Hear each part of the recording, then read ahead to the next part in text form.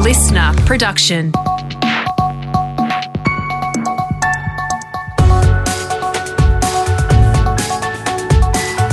Your morning agenda with Natasha Belling. Good morning. Thanks for your company. Let's check what's making headlines this Tuesday, the 6th of April. The federal government is scrambling to get its vaccination program back on track, with the rollout being slammed as concerningly behind the rest of the world. So far, only around 840,000 COVID vaccine doses have been administered here in Australia. That's just 3.2% of our population. Overseas, the UK has seen 55% of its population vaccinated, the US 49%. It's hoped there'll be a big jump in jabs over the next few weeks as thousands of GPs come online. While Australia isn't seeing widespread community transmission of COVID at the moment, there are growing calls for mass vaccination hubs to try to help to speed up the rollout. As Acting Chief Medical Officer Professor Michael Kidd says, another outbreak is inevitable. We are permanently at risk of being on the brink of another outbreak. There will be inevitably more cases of community transmission, especially when our nation starts to open up further to the rest of the world. But Queensland's Deputy Premier, Stephen Miles, claims there are other motivations at play. It's been a very orchestrated campaign over the last few days to try to stop you all talking about Brittany Higgins and rape and sexual harassment and all of the things that have happened in Canberra. National Cabinet will meet later this week with the vaccine rollout and quarantine hotels top of the agenda. Meantime, the Vaccine Advisory Board is set to meet tomorrow over concerns with the AstraZeneca vaccine and blood clots. It follows a 44-year-old man being admitted to a Victorian hospital with the rare blood complication after receiving the jab. And we'll have more from our reporter in Melbourne shortly. Despite the Brisbane 3-day lockdown before Easter, many local tourism businesses say they've had a bumper long weekend. Bookings were up in many areas as tourists flew interstate and headed to regional areas. But some travellers experienced lengthy delays over the holiday weekend, with many major roads not coping with the record number of motorists. Here's Simon Westaway from the Tourism Industry Council. A lot of Australians have got out and about, even if it's just been doing day trips or overnight stays within their own state or own region. And I mean, really the challenge moving forward is how we can encourage Australians to do the interstate trip again, to completely, re-immerse themselves in their country. And in breaking news out of the UK this morning, COVID lockdown restrictions are set to ease for hundreds of thousands of residents. From next week, non-essential shops, gyms and hairdressers will be allowed to open, while Prime Minister Boris Johnson has also given the green light for outdoor pubs and restaurants to resume trading. Reopening shops, gyms, zoos, holiday campsites, personal care services like hairdressers, and of course beer gardens and outdoor hospitality of all kinds. And on Monday the 12th I will be going to the pub myself and cautiously but irreversibly raising a pint of beer to my lips. Mr Johnson says he's hoping international travel may be able to resume from the middle of next month. Meantime, it seems a trans-Tasman travel bubble between Australia and New Zealand is back on the agenda after a number of delays. An announcement is expected sometime today. And New South Wales Senator Jim Molan will step back from politics after being diagnosed with an aggressive form of cancer. The retired Army Major General will take sick leave so he can undergo further testing and treatment. Senator Molan says he has many reasons to be positive despite the shock diagnosis. Now for a look at what else is making news around the country this Tuesday morning, and we start in Victoria. And as we reported earlier, the Vaccine Advisory Body will conduct further investigations into the AstraZeneca jab over concerns with blood clots. Our reporter James Royce has more from Melbourne. Well, we've heard stories about overseas patients developing blood clots after being given the AstraZeneca jab for a few weeks now. And of course, last week, a Melbourne man was hospitalised after he too developed the same condition. However, the Thrombosis and Haemostasis Society of Australia and New Zealand say there is no hard evidence the vaccine is the problem.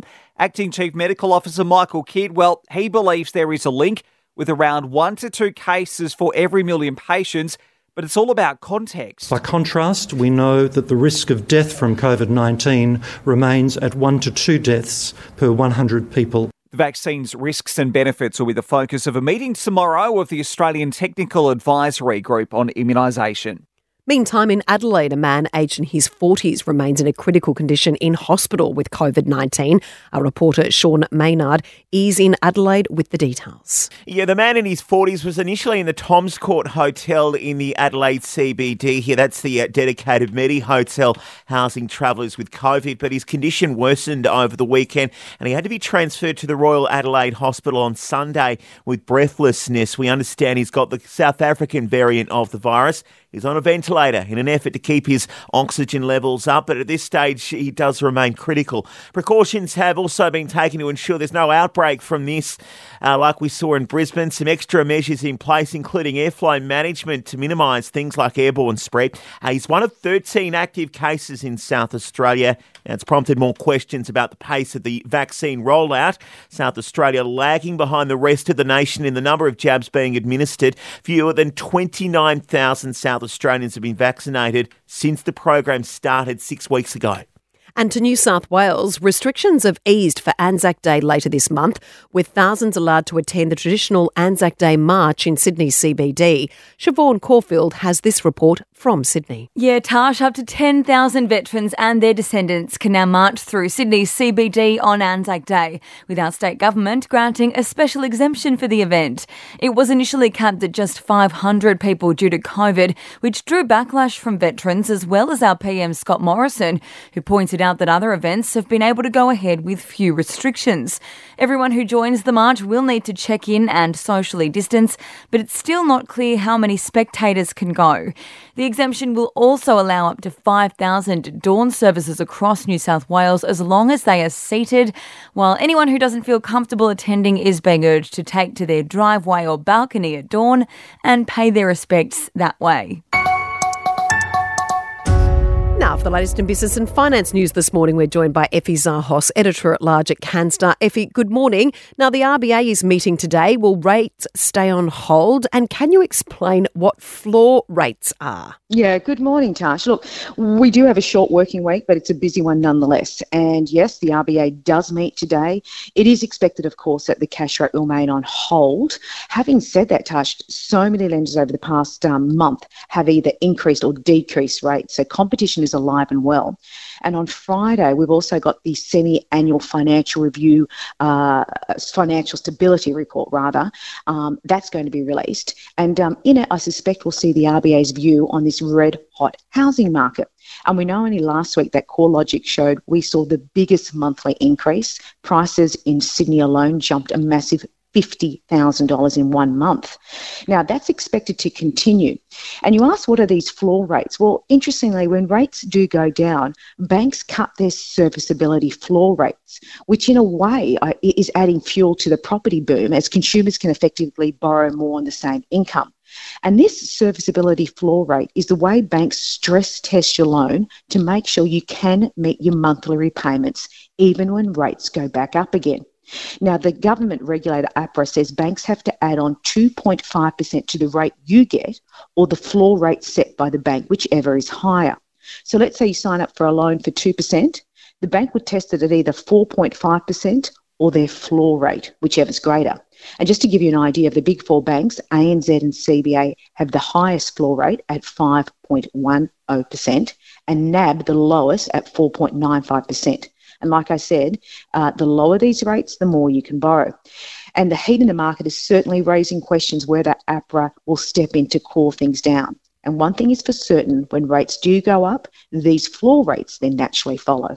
And we know during COVID, the entertainment industry has been hit especially hard, especially all the people in live music, and JobKeeper has ended. And now there's a new financial support package available. Yeah, there is. Now this one comes out today. It's open today. It is for New South Wales. So if you operate a live music venue in New South Wales that suffered financial hardship as a result of COVID, you could be eligible for this funding. And look, there are literally lots of these grants and funding things around, my go-to website is business.gov.au. And I'll give you an example. If you're a sole trader and sticking just, say, New South Wales, and you're paid, say, an event licence fee or a food licence fee or a tradie licence, you may be eligible for up to $1,500 rebate to cover these costs. Now, moving, say, to Queensland, if you operate a regional tourism business in Queensland that's been impacted by the international border closures, you could actually probably get a grant from between $2,000 to $10,000 to help pivot your business to the domestic market. And in Victoria, let's say you've had to purchase something to get online, some digital equipment, there are rebates of up to $1,200 to help offset the cost of these purchases. And like I said, it is worth visiting business.gov.au to see what grants and rebates are up. And don't forget, we've also just rolled out the Recovery Loan Scheme. These are the cheapest business loans I have seen. The government guarantees up to 8% of them. And I know CBA's, for example, is starting at 2.6% for business loans. Now, obviously, the difference between a business loan and a grant is that you do have to pay this loan back. Effie, thank you. Thank you.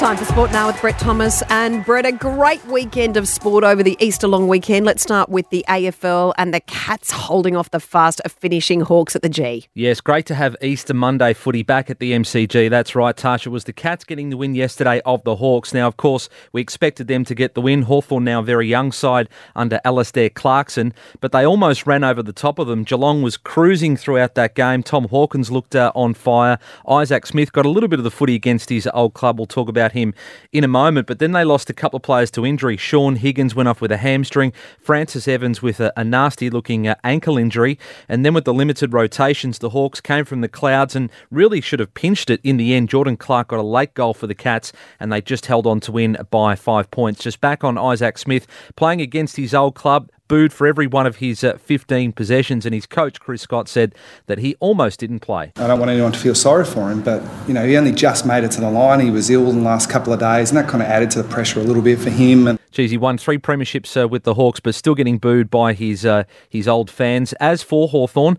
their coach, Alastair Clarkson, was pretty happy with their effort yesterday. Yeah, listen, we made plenty of blues across the course of the game, and yet somehow found ourselves in the contest late in the game. So our spirit and our endeavour and our intent was commendable. So the Cats moving up into 7th early on in the season. We're only 3 rounds into the AFL season there, Tash. And Brett, the NRL, gosh, the Eels were on fire yesterday. Yeah, they were a similar game to the AFL, really, in that Parramatta jumped out to a 16-0 lead, and then they were forced to fight and to hold on in the end. Blake Ferguson was in the thick of the action. There was an aerial assault going on with the Tigers sending high bombs his way. He coughed up a couple, but didn't let that get to him. In the end, he was the match winner with 2 tries and set up one as well for Clint Gutherson. Let's hear from his coach, Brad Arthur, on the veteran winger's performance yesterday. Yeah, look, they were some tremendous kicks, but, he responded well and just had to move on from it. There's nothing he could do about it. It was a trial. We had to move on, and I thought he handled himself really well in the second half. So the Eels and the Panthers are the only 2 unbeaten teams left after 4 rounds, and the Eels, as you mentioned, on track for their best ever start to a season. That would be 6 wins. Last year they won their first 5. 1986 they did the same thing, of course, when they won their last elusive premiership, and Brad Arthur also said that they haven't quite hit top gear just yet, but believes that they are a more mature side than the one that has been knocked out of the finals in straight sets in the last couple of years. The 80s was a great decade. Let's hope the Eels go back to 1986 again. Absolutely, for Parramatta fans, no doubt. And sticking with the NRL, Brett, the future of Jake Friend remains uncertain as he prepares to meet with Roosters Chiefs today. Yeah, obviously he's had a number of concussions. Jake Friend, popular player there at the Roosters, but as you said, we'll meet with Roosters officials today. There's a lot of talk that he will confirm his retirement. Let's hear from his teammate Drew Hutchinson, who says that they've got his back regardless of whether he decides to play on or retire. All we can do at this club is be here to support him, and I know as a mate that's what I'm going to do, and I suppose everyone else is going to do the same thing for him. So he's got to consider, of course, his long-term health. Speaking of long-term health, Mitchell Pearce is out for, up to 10 weeks. He is expected to have surgery today on another torn pec, the other side from the one that he tore last year. Now, they have spoken to North Queensland to try and get Jake Clifford to Newcastle early. They have signed him for next year, but he was dropped by the Cowboys. So they've said to them, well, if you're not going to play him in first grade, then send him our way. The Knights could definitely use a bit of help at the moment because they certainly do have a lot of injuries, Tash. A big season ahead. Brett, thank you. Thank you. Checking the weather details around the country now this Tuesday morning. Brisbane, rain on the way, a top of 25. A few showers also for Sydney, 27. Partly cloudy conditions for both Melbourne and Canberra this morning, partly cloudy and 21 for Hobart. Sunny and 27 today for Adelaide, partly cloudy and a high of 27, also for Perth. Mostly sunny and 33 for Darwin. And the COVID-19 crisis has seen face masks become the new norm for millions around the globe. But now some improvements could be on the way to make them more comfortable. The US government has launched a new competition aimed at improving the design to stop issues like people's glasses fogging up, skin irritations or sore ears from the straps. The $650,000 Mask Innovation Challenge asks Americans to come up with new masks that are both effective and comfortable. Up to 5 winners will be chosen to share in the big cash prize, with prototypes then considered for production. And that's all you need to know to start your day with your morning agenda in your podcast feed from 6:30 a.m. every weekday morning. You can also catch the latest episode in a whole new world of audio by downloading the new Listener app for free. I'm Natasha Belling. Thanks so much for your company. Have a great day, and we look forward to seeing you tomorrow.